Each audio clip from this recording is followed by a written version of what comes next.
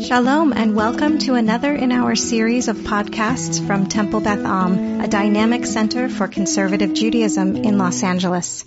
As we're thinking about Lashon Hara, there's actually sort of a few different ways that appears. We were just talking about with Nazi and kind of writing false things, actually writing positive things, but false positive things on the website, which is kind of an interesting Lashon Hara piece of this episode. But the one that I think is sort of more, there's more to unpack and think about was the whole situation with Yifat and, her friend and, perhaps rival, whatever, someone else in the field, right? Where everything that Yifat says is very complimentary.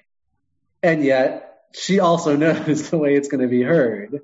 Oh yeah, she's great. She's like dominates the ultra orthodox, like the Haredi sphere. Like, wait, Haredi? It's like, oh yeah, all the Haredi designers go to her. She, so like everything was complimentary, and yet Yifat clearly sort of knows that this cool, hip, modern Orthodox woman looking for a cool, hip, firm fashion line, is not going to want someone who is primarily working in the Haredi sphere, right? So like, and it's interesting that Yifat thinks of that immediately, right? Like just on the spot is like that's her immediate response. And then, has to sort of unpack it with her friends. And of course, Ruth's like, yeah, totally fine. That's what you want. So you have to do what you have to do to get it.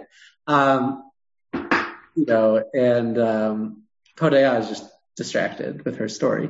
But I think that whole idea of, and we were talking about this a little bit earlier as we were learning about this idea of kind of avak lashon hara, like the dust or the remnant of lashon hara, like things that aren't actually lashon hara, but sort of are lashon hara, things that are going to be heard in a certain way, even if you compliment someone, but that compliment is going to lead to someone thinking something negative about that person, right? That is considered avak lashon hara, like the remnant of lashon hara, which is forbidden as well, just like lashon hara.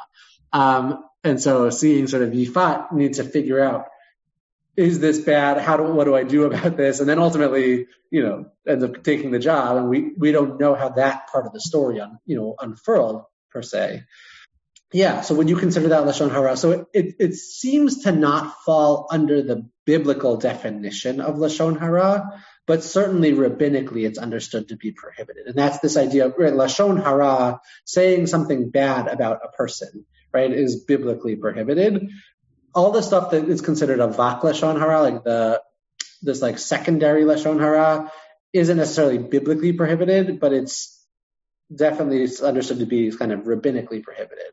That that it's going to lead to someone thinking negative thoughts, right? So that's a problem as well.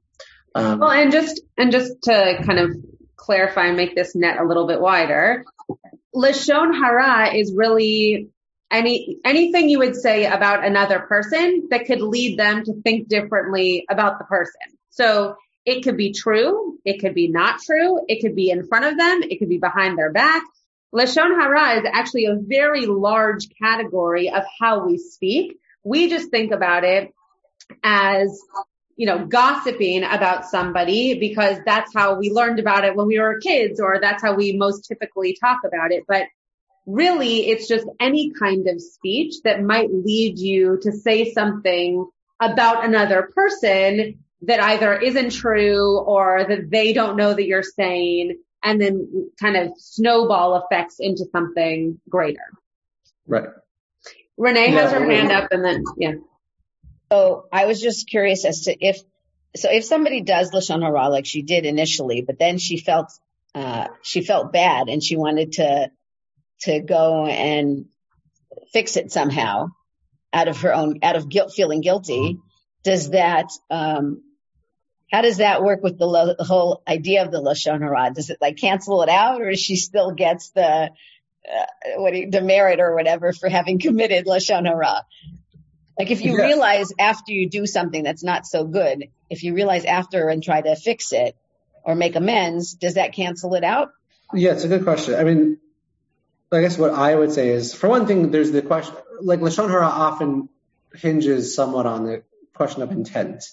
I think in this case, it's actually pretty clear that Ifat's intent was negative, right? Her intent from the get-go, it wasn't like she said something and then it was like, oh, wait, is this person going to hear that negatively? I think the intent was clearly to try to get she did recognize, she was like, but wait, I didn't mean it that way. I don't want her to lose her, right? Like she tried, like that very famous Hasidic story that you've all probably heard with the pillow and the feathers and la la la. That was like exactly what was happening in front of us without the actual visual of a pillow.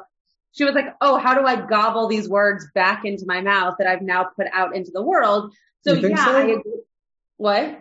I said, you think so? I'm actually not sure. So I think so. She said so. Did she really? I don't know. I think it was like, right, the immediate response, like subconsciously almost, is like jealousy and like, I'm gonna mess this up. And then afterwards she's like, oh, I shouldn't have done that. That's bad.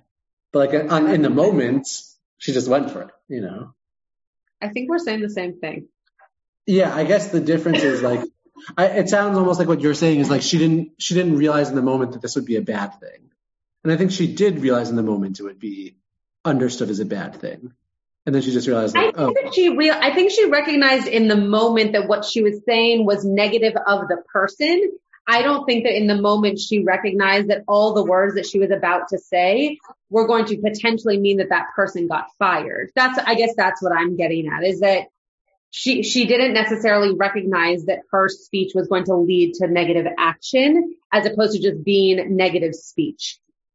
Okay, I guess I'm just not sure if I agree. I think her thought is, I want the job, exactly as Debbie and Steve say. Her thought is, I want the job. They're only going to hire one person for this job. So ultimately, her getting the job means this other person losing the job. Yeah.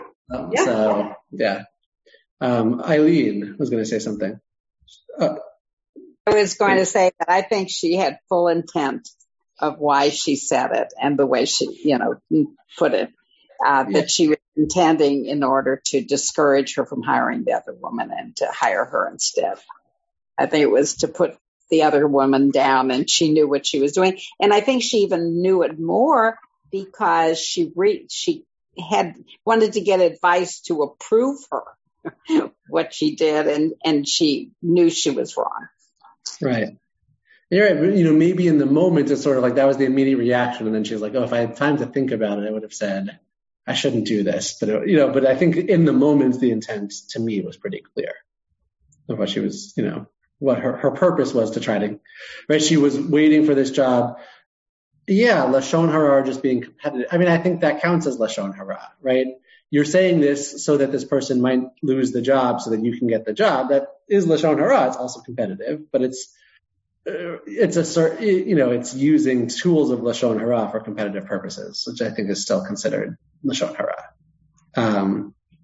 Right? I mean, and that's when it went through in the Chafetz Chaim, when he talks about the kind of like the rules of Lashon hara, one of the things he says is that, it needs to be only, it must be only for benefit. Like, it can't be just something that benefits you and harms another person. It needs to be something that like is going to be purely beneficial to the, in this case to Nitzan, right? If she's saying this thing to Nitzan, if it was really true that, oh, this person would be a bad fit and it's not for self-serving purposes, but really just looking out for Nitzan's well-being and the well-being of her company, that would be different.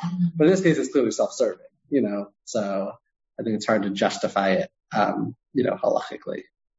Yeah, I think was Denise next? Was next. Okay, Denise. So I feel like there's a big picture perspective of kind of all the petty divisions within the Jewish world, because the irony is, if any one of those Haredi clients finds out that this girl is doing a job for some hip designer in Tel Aviv, like, it's over. All her clients are going to drop her faster than you can say Lashon hara. So, you think so? Yeah, 1,000%, 10,000%. If somebody does, like, they have like Mishpacha magazine here in the U.S. and Mishpacha family and Mishpacha teen and then whatever. all these different publications, then God help one of those writers if they appear in the Jewish Journal. Forget it. It's over. You can't dance at two weddings, as they say. And so to me, when I saw it, it was like, yeah, she's clearly doing something kind of corporate underhanded type of thing, but it's only underhanded because of the Mishigas in the Jewish community. It doesn't have to be that way. That's a whole nother class for a whole other time. Yeah, go ahead. Sorry. No, you can talk. Yeah, I guess I didn't think about that. I mean, so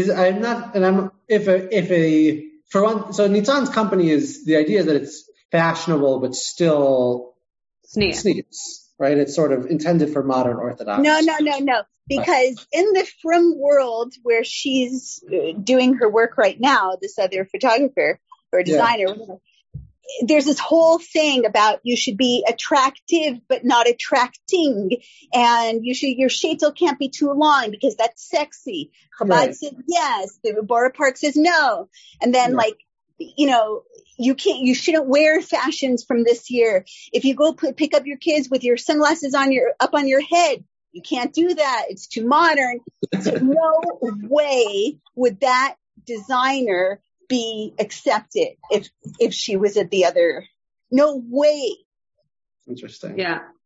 Because, I could see modern Orthodox people being like, oh, this cool designer, this hip, cool. Yeah, modern Orthodox, keyword being modern. Right, but you're right. Maybe Haredi people would be like, I'm not getting a thing from this designer who works in the Goyish world. 1,000%. 1,000%.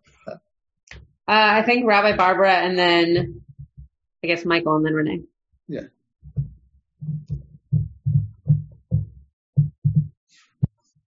There we go. Oops, sorry. I think that was my fault. There we go. No, I got it. It seemed to me, Yifan had all these surahs about, what should she do? Should she talk to Nitzan? Should she not talk to Nitzan? Should she confess to Nitzan? And then when she actually goes there, is it Nitzan or Nitzan? Anyway. Nitzan, yeah.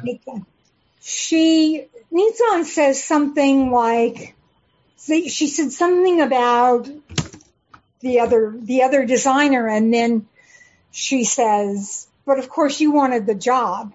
And so I sort of got the impression that beyond all the angst that Yifan had, in a way, when she said those things, Nitzan's mind went, okay, well, that could be problematic. It's like what Denise was saying. It could be problematic. Yeah. Or, okay, I get it. Or, when she stopped to think about the conversation, maybe she went, oh, maybe she's telling me that because she really wants the job. Mm-hmm. So that's what I was thinking. And I wanted to ask Denise, but now I can't remember. So go ahead. Go ahead. If I think of it, I'll text her. Michael. Hi. Hi. I want to change the subject a little bit to guess where to our favorite character. How do we, I know it's a small subplot, but nonetheless, how do we judge in this context of Lashon Hara, Nadi's breaking the news to, I forget her name, Crown, that she's fired. Granted, he thought she knew, but she didn't.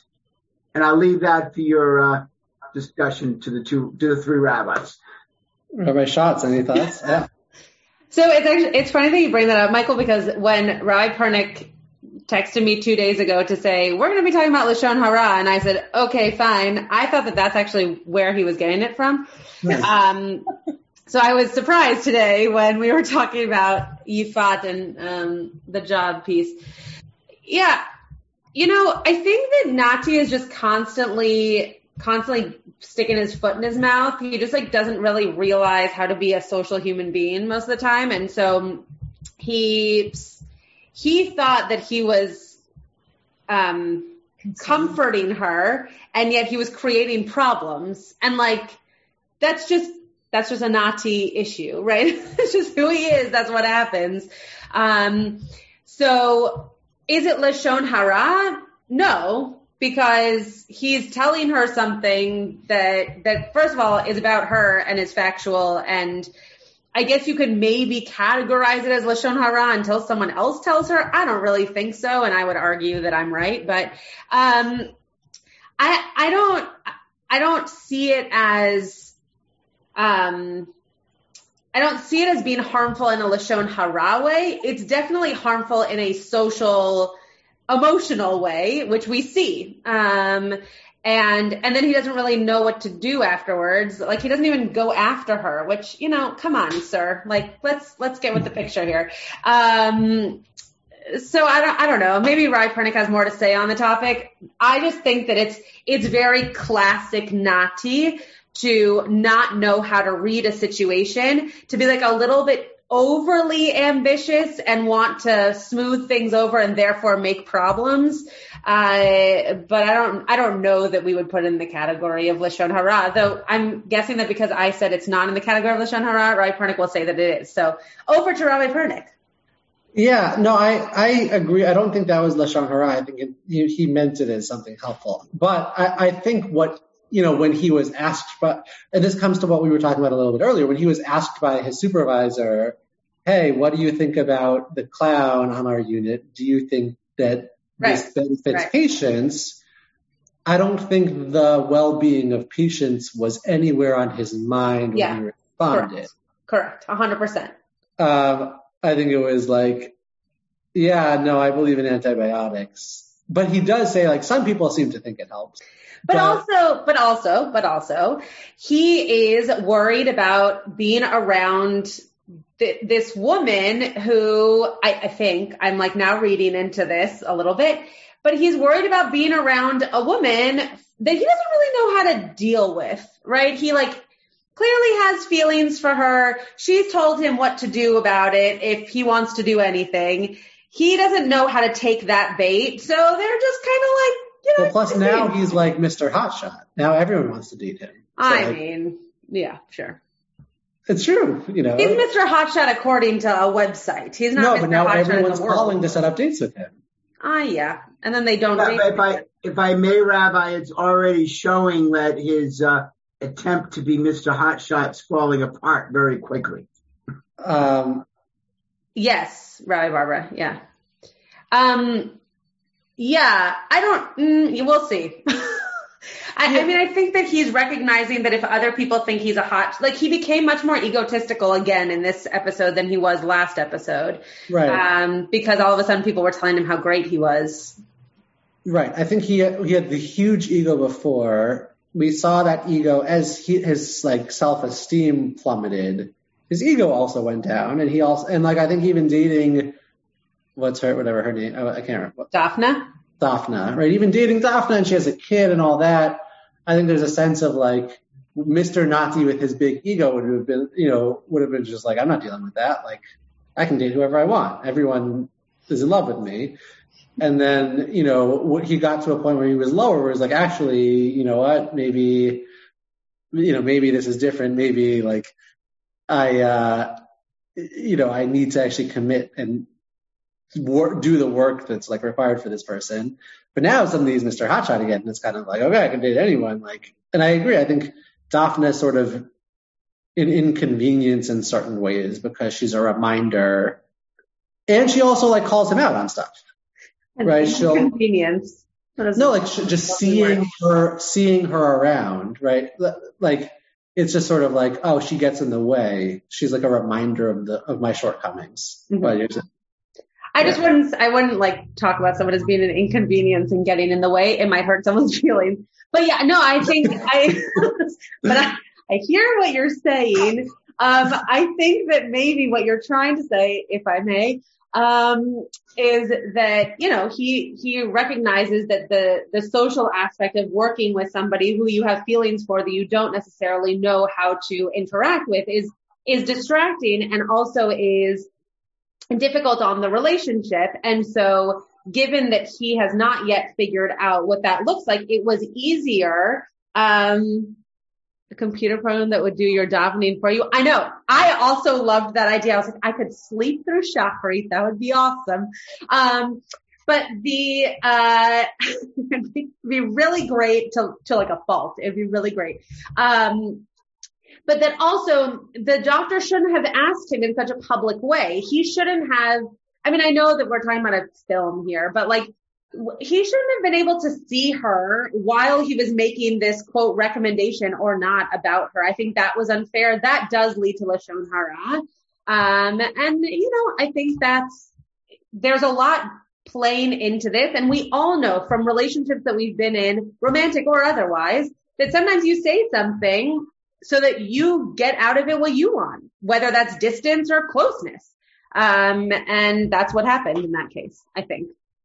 Is that fair? Was that what you were trying to say? Sure. Okay. I'm going to stick with my words. No. Don't stick. Those were bad vocabulary words. We're not going to use those. Okay, Renee. Never mind, because you moved on from the Lashon Hara piece, so I don't want to go down that. You can go back. I was just going to say that it kind of reminded me of when I was learning Mesilat Yesharim and going down that whole slippery slope, and that maybe when she, even though what she said might not have been that big of a deal, that it became a big deal because it would have created a domino kind of effect. Yeah.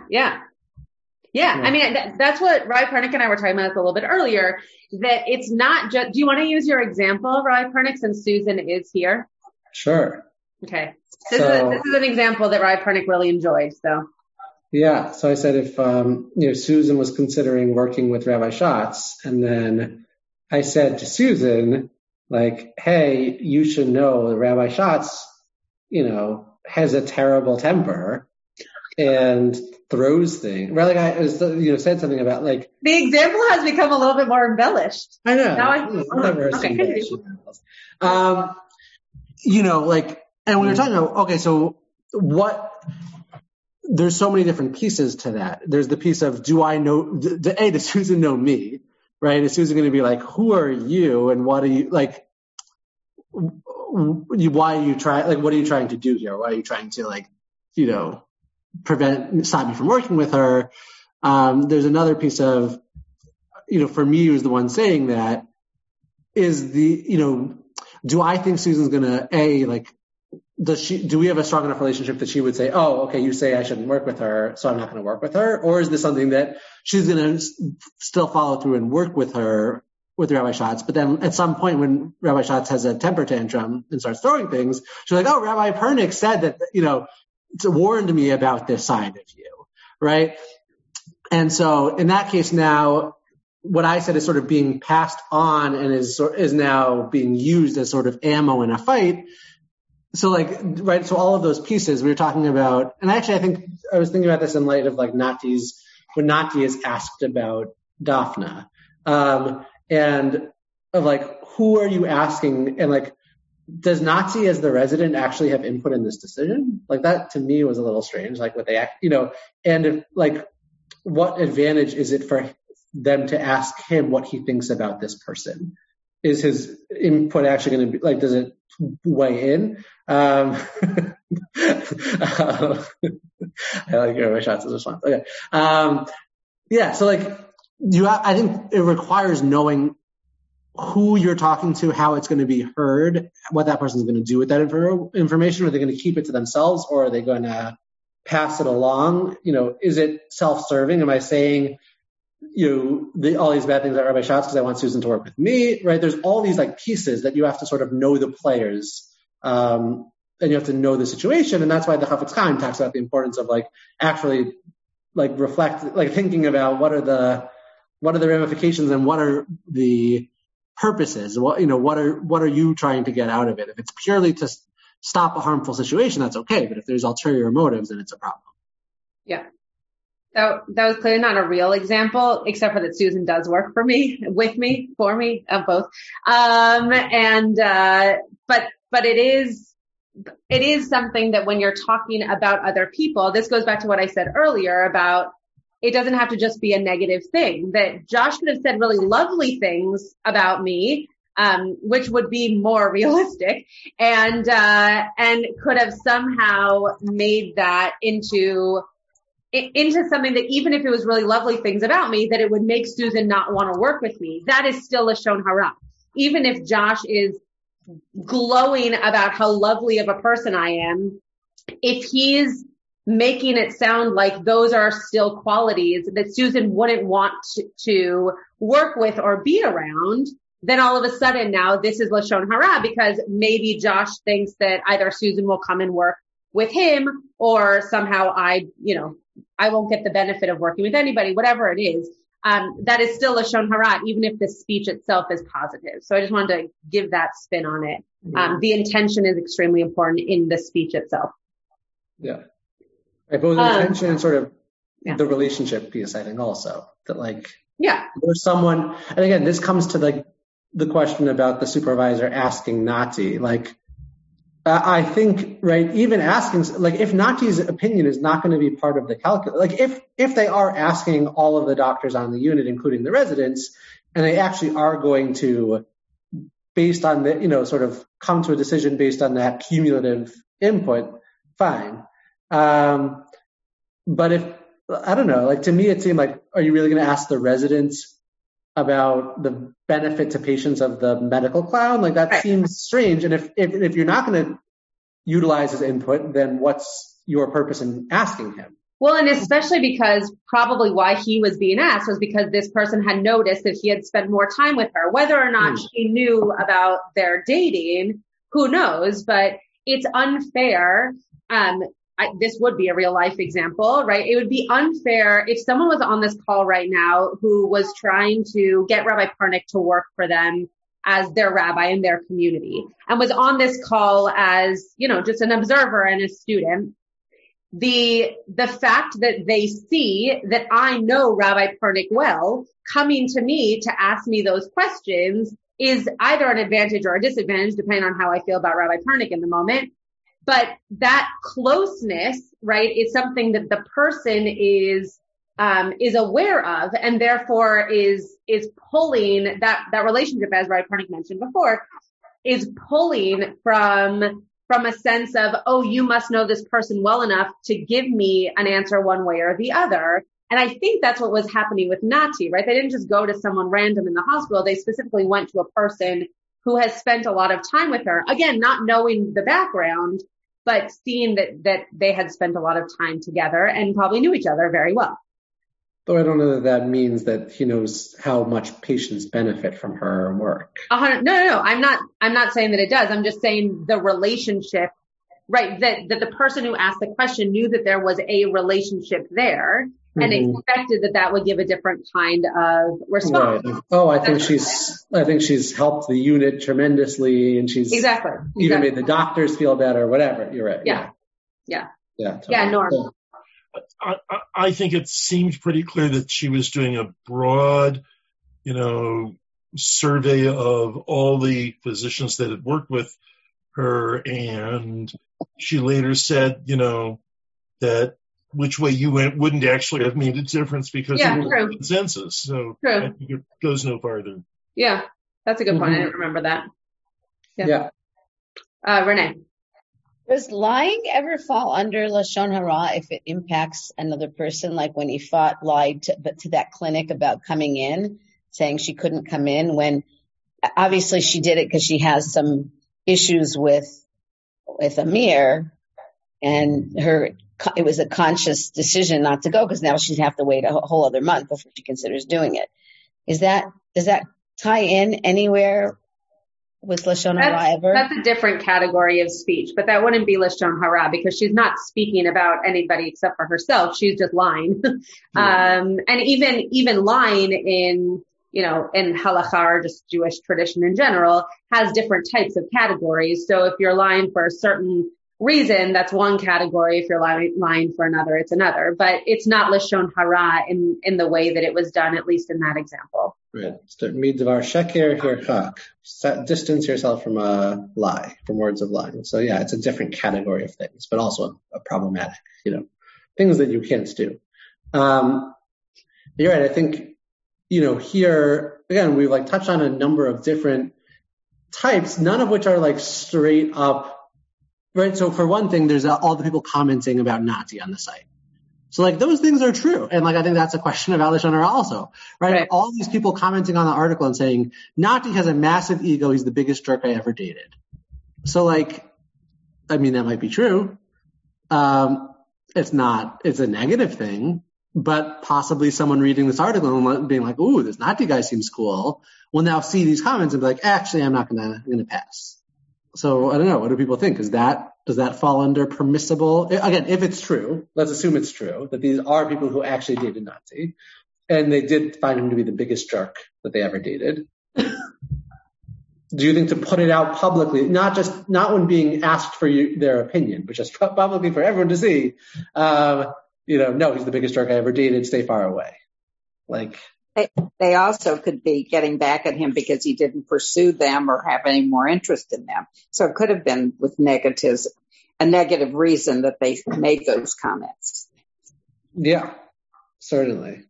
Right. He never called me back. He didn't take down my phone number. It's interesting. Debbie and Steve wrote that it is Lashon Hara. It's an interesting category of Lashon Hara because, of course, it is now getting people to speak ill of, in this case, Nati, or to at least think bad things about him that they might not otherwise even know. And at the same time, if I were a person looking at that website to see if I wanted to date Israel's most eligible doctor or whatever. Fourth, excuse me. Well, if I can't have the first, might as well have fourth. That could be helpful, right? So in the category of, is it Lashon Hara, like begadol, like as an umbrella category? Sure. Is it also helpful? Yeah, probably if it's honest. So that's also where, right. Yeah. The idea of rate my professor is exactly the same thing, right? Where you're opening up these floodgates to hearing people's opinions, whether they're good or they're bad.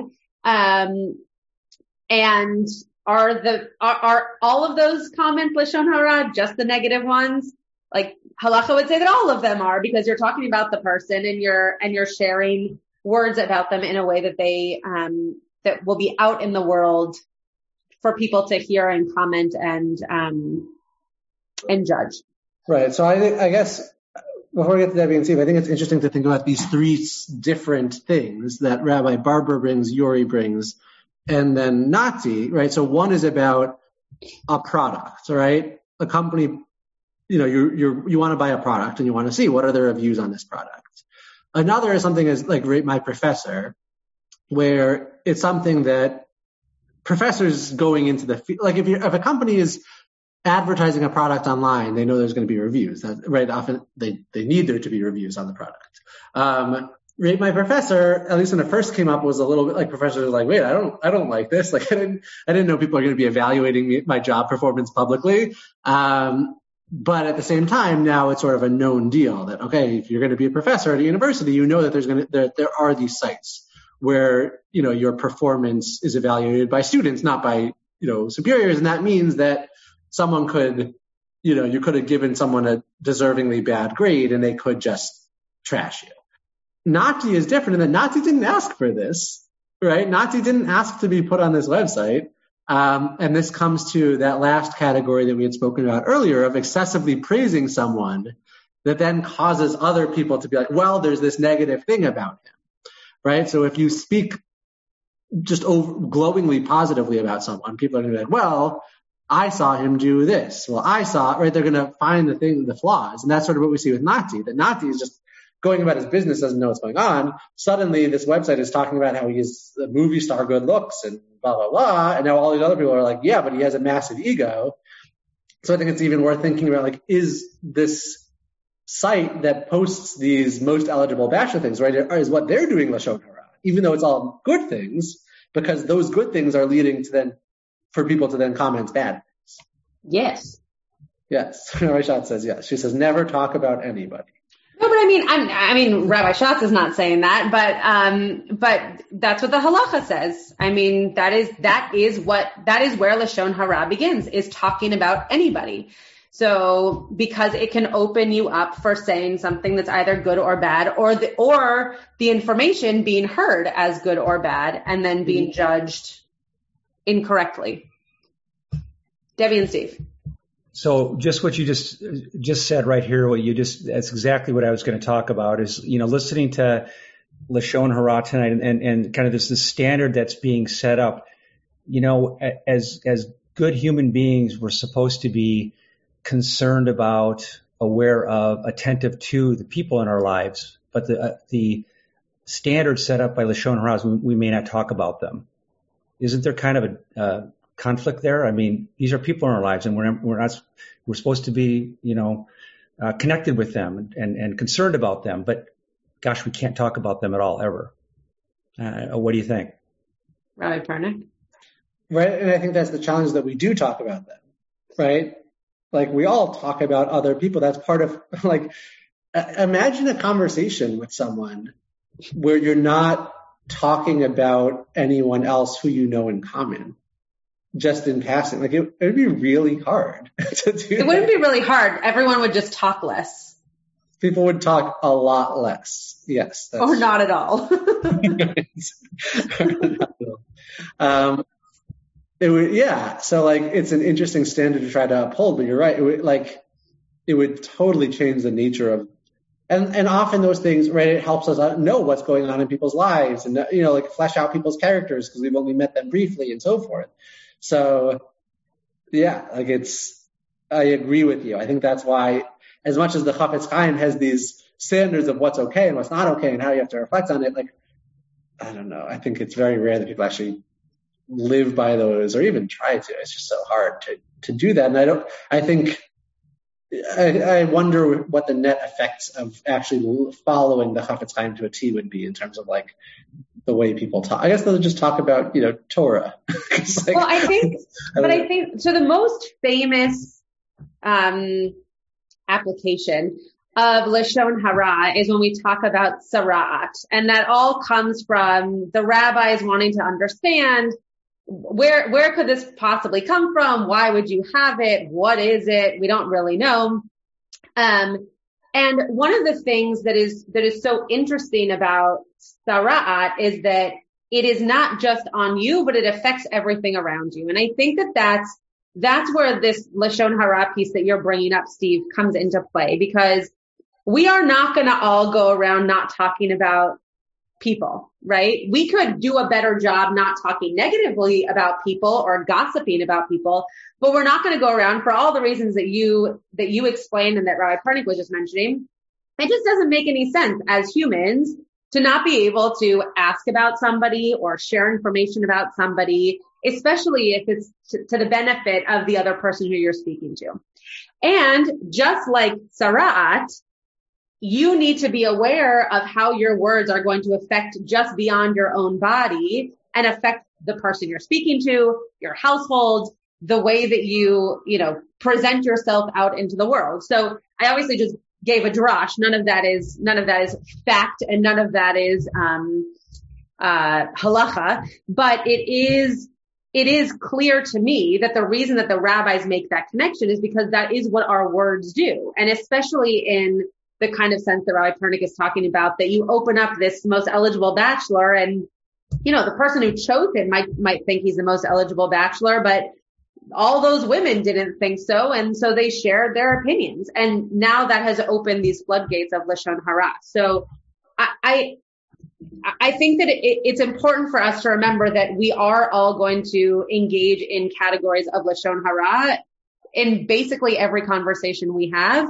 It's just a matter of, is it negative or is it just Lashon Hara because it is something that could affect a person and we should choose to make that be positive. I think Leonard was up next. Okay, so can you hear me? Yeah. Great. So what if you know somebody who just isn't a very nice, good person? He cheats people, he steals things, whatever. don't you have an obligation to warn somebody about this person? Yes, you do. And again, I think this is in the category of, would that be under the umbrella of Lashon Hara?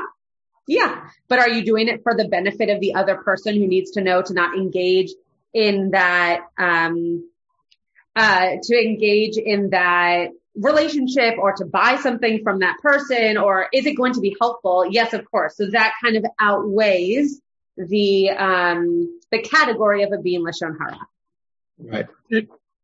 Thank you, Rabbi Parnick, for saying right, because now you know that that was correct. So right, you have the ability and perhaps even the obligation to share truthfully if there's something negative.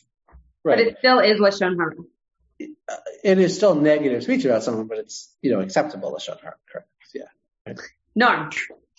In the civil law, I believe that one of the exceptions to defamation is when somebody asks you a question with the expectation that you will be frank with them. And it seems to me that when the head of the department asks Nati, do you think we need this position? She's expecting an honest evaluation, and he gives her what he considers to be an honest evaluation. Probably both times, actually. Mm-hmm. And it seems like maybe there ought to be an exception, or a carving out of a rule about Lashon Hara that would be similar. Yeah. It sounds like there is actually where you're doing that in order to help somebody. Correct. Yeah, exactly.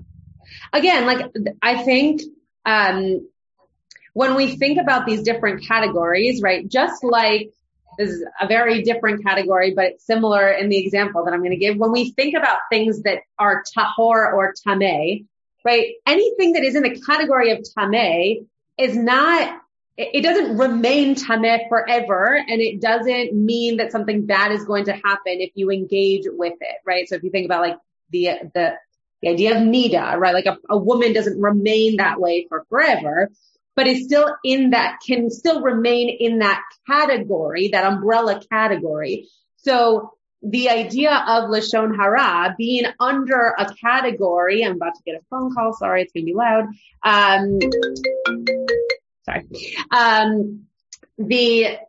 The way that those kinds of statements come under the category of Lashon Hara does not mean that you shouldn't share them and shouldn't bring them, to the surface. It just means that they live under a certain kind of category that you should be aware of, and kind of navigate accordingly.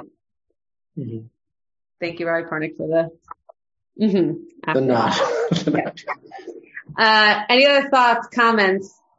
Yeah, Susan. You have to unmute, Susan. Oh, Sorry. Okay, yeah, I know, but thank you. So I didn't see the clip that you, or the whatever you guys showed. Episode. Thank you, episode. But it does occur to me that each one of us sees the world in the way we see the world, okay? And I can see this human as a horrible human or just not a great guy, okay? But you, Rabbi Schutz, sees that human as a you don't see what I see. Who's more right? And that's the whole, so when someone opens with, oh, she's starting work tomorrow and she's this, and this, well, that may not be who she is, but now do you know what I'm saying? Yes. Okay, help me. I do know what you're saying. And I think that's exactly, similar to what Norm was saying. I think that goes under this category of, is it going to be Lashon Hara? Probably. Is it okay to share and maybe even beneficial to share? Yes. So that's where this category of Lashon Hara has flexibility and allows you to benefit from still engaging in what would be considered Lashon Hara, but to make sure that we know about people and we know how to engage with them and how to socialize around them. Oh, wait, you're muted again. You're muted. Wait. Go ahead. But who muted me? Did you mute me? I did. Okay. It's okay. We're going to keep going. Mm-hmm. But I may not see it accurately. I am just sharing my opinion, but my opinion could be so desperately wrong. Yeah. But in good faith, I'm sharing that opinion because I want to protect you, right? And I'm wrong. I saw it wrong. I read it wrong. Yeah. And that's like a double, triple, quadruple awfulness. That's hurtful. Yeah. I mean, again, to go back to that pillow analogy, right, that with the Hasidic story, that anything you put out into the world with your words could, as we say every morning with Baruch She'amar, like it could create worlds and it could destroy worlds.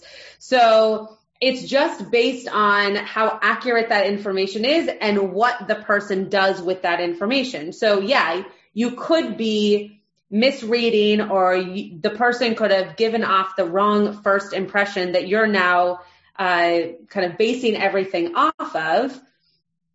But not to be like super cliche, but like that's the risk we take in being human and engaging socially. I think I don't know a way around it that would keep people from speaking Lashon Hara, but also would keep people in communication with one another. But maybe Rabbi Parnick has something other than yes to say to that. I don't actually.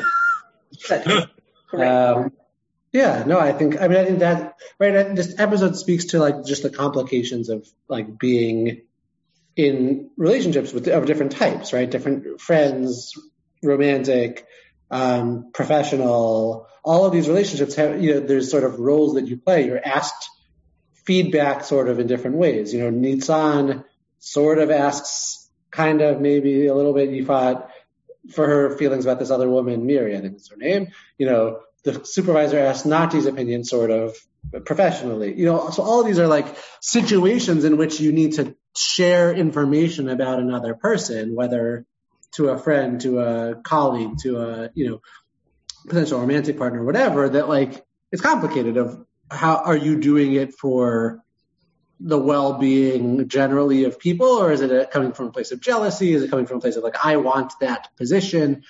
There's so many different pieces there that we all, I think, deal with even subconsciously all the time. Yeah, Jeff. Well, speaking from a number of years of experience, when one reviews faculty for promotions or hiring, or for that matter, student evaluations of faculty members, one thing you have to do as a committee member is weed out, comments, whether they're really comments on professional things or just personal statements. And that's always tough to do because a lot of personal statements can really shade your opinion. But then you have to look at, to decide whether these are just people don't like a person or they're really criticizing their work, their actual work. And that's tough. But it certainly can shade the committee if they get enough, negative comments. Mm-hmm. Yeah, one of the things that I brought up, I think you were there, so I'm sorry for repeating myself, but one of the things I brought up before you all watched the episode was that in the conservative movement, there's actually a tshuva on writing letters of recommendation, because for exactly that reason of potentially putting words that will live, forever on a page about a person, you have to know, am I supposed to say glowing things because that would be how we would want a person to be known in the world? Or do I say honest things that might not be as glowing if the person asks me for a recommendation? So what you are bringing up, it also made me think about, I don't know if this happened with Rabbi Pernick, but when I auditioned, I guess a little bit of auditioning, to be the rabbi at Temple Beth Am, there were other candidates. And one of the things that they asked at the end of each weekend was for people to fill out a survey that they said whether or not they liked us, what we did well. I never saw those, obviously, but there are stacks of papers in, the head of the search committee's office, that say what people enjoyed and didn't enjoy about all these different candidates. And that is both helpful and also, yes, the category of Lashon Hara, because I'm sure there were not all glowing things about any of the three of us. You're smiling. You have something to say, right, Bernie? No, I was thinking about that. I mean, even when synagogues go through, like our synagogue is sort of doing a minor strategic planning thing. But then like the report comes back, right? So like if you have a focus group within the synagogue, but then like it gets reported back to the leadership. And if it's like, oh, it's the same people who take on leadership and everything, or like, oh, it would be better if the rabbi did this. And then it comes back and you don't know, like it just, right? There's all these things of like, okay, so now, do the people who are saying these things know who's going to end up hearing it? Do they think it's staying in a certain room? Do they recognize in saying this that it's going to other people, including those who they might be saying something that could be heard negatively, are going to hear this thing and so forth. Like but at the same time, you want people to share honestly what their opinions are. So it's just complicated. Yeah. Yeah. Leonard, last comment. Last comment. All right. Better be a good one. Yeah. I'm looking at the chat over here, and Debbie and Steve wrote that if those negative things are said, the person has no chance to start over and restart because people have prejudged. And that reminded me of a business trip I had once to Bermuda. And I took a taxi from the airport to my hotel. And the taxi driver happened to also be, I think he was the chief of police in well, maybe not all of Bermuda, but wherever I was.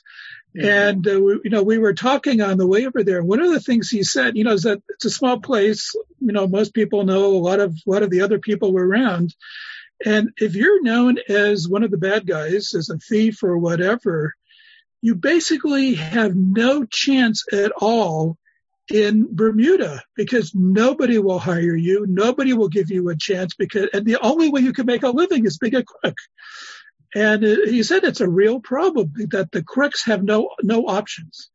Yeah. I mean, I think it's a problem even in America, right? When someone has a rap sheet, it's hard to start over. It's hard to get a job. It's a bigger town here. Yeah, right. And some for good reason, right? But it also does taint your general persona, right? People know you now as a certain kind of person, and then it's harder to work your way out of that because it takes a lot of work for people to see you as someone who has changed. But in Judaism, the idea of tshuva is just that, right? I remember, I won't go into details, but in high school, there was a little bit of a scandal with some students in my high school, and they were suspended from school, or expelled, I don't remember, from school, but they were told that they had to do tshuva to be able to return the next year. And there were steps that they had to do both, through the actual Jewish tradition, but also just in order for there to feel like there was healing. But the students knew that there was something that they would always walk around with that painted them as a certain kind of in this case, it wasn't felon, but in a certain kind of way that people would then judge them. Did you want to say something about it? You look like you I was going to say, I've been thinking about schools particularly. Like I went to a public school, but it was a fairly small school. It was 100 something kids per grade. But you think even more so at small, like Jewish day schools that go K through 12. Like, you can't ever live down the things that you did when you were in first grade. Like in some cases, I remember there was a girl in my like middle school who ended up transferring because she accidentally walked into the boys' bathroom in like fifth grade.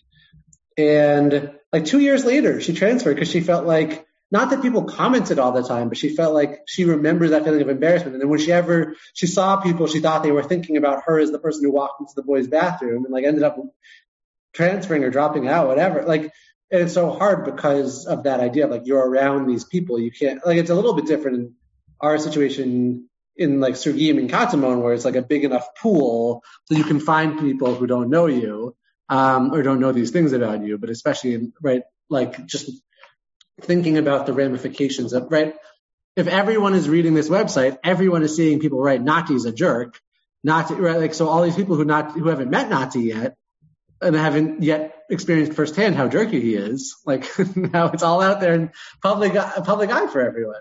So, which for better or for worse, but often it's, for worse. So I know Rabbi Shat has to go, but, yeah, that's, a lot of different variations and levels, I guess, of Lashon Hara. Lashon Hara. I just want to say thank you all for being here. It was really lovely to be with you. And also, it doesn't go, at least to me, unnoticed that we got to talk about an Israeli TV show at a time when things in Israel are not positive.